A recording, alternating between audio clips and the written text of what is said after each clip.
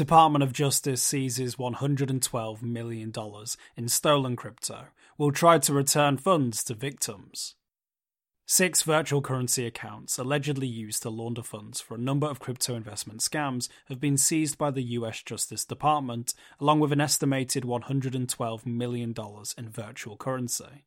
As detailed in warrants greenlit by judges in Arizona, California, and Idaho, the scammers persuaded victims to invest in fraudulent crypto trading platforms before funneling the funds to their own wallets.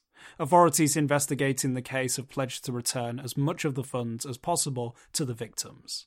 The scheme described in the Department of Justice's statement bears all the hallmarks of a so-called pig butchering scam, specifically the fact that the scammers forged long-term relationships with their victims online.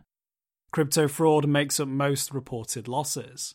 According to the Department of Justice, confidence scams make up the largest portion of losses being reported to the FBI. In 2022 alone, they totaled $3.31 billion.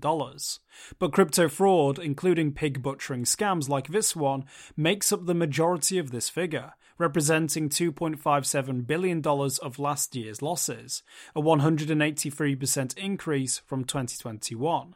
In response to the growing threat, the Department of Justice announced the creation of the Crypto Assets and Cyber Unit back in May 2022.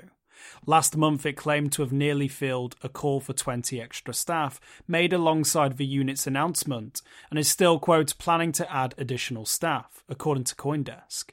The Department of Justice also stressed the need to raise public awareness of these scams, asking the public to, quote, be wary of people you meet online, seriously question investment advice, especially about cryptocurrency, from people you have not met in person, and remember, investments that seem too good to be true usually are, end quote.